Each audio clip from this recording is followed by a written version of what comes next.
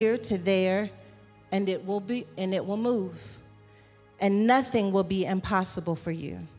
However, this kind does not go out except by prayer and fasting. I want to talk to you today from the subject power deficit.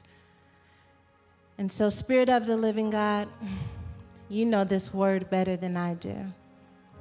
This word has been marinating in my spirit. It's been taking space in my own life, and it ministered to me before it came through me.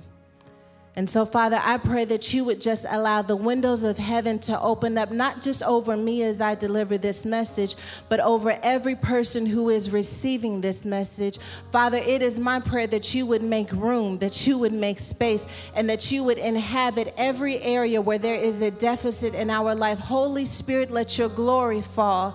And as your glory fall, let it push away anything that doesn't look like you, so that we can become exactly who we need to be in this season and in every season. Father, I ask that this message would hold up a mirror, and that when the mirror is held up, we would not just see who we used to be. Father, we don't even want to see who we are now. We want to see who you have called us to be, and may we reach towards that vision with no fear, no anxiety, no nerves, just our truth that you called us and we answered. In Jesus' name I pray. Amen and amen again. I don't know about you, but I feel like I am so grateful for technology. I was grateful for technology before 2020, but I feel like I'm even more grateful for technology in the middle of 2020. There are demands that technology has been placed in, and they've been able to keep us connected in a way that I don't think we even thought of before 2020. The fact that we're even having this message the way that we're having this Sunday service right now is evidence that technology is serving us and keeping us connected.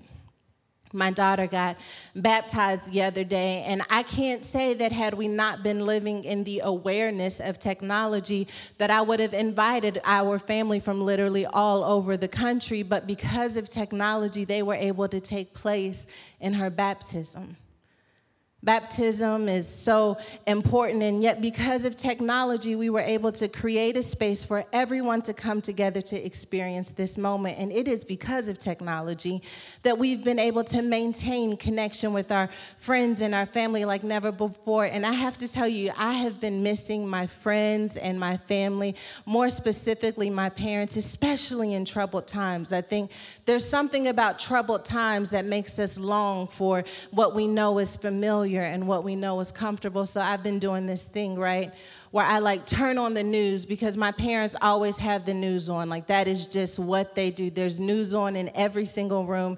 And part of me staying connected with them is turning on the news and making up my bed and just imagining what they're doing in Dallas. And that has been working so much so that now I know things before my dad sends them to me. He'll be sending me a news article, and when he sends me the news article, I'm like, yes, I saw that on the news. Once again, that technology keeping us connected.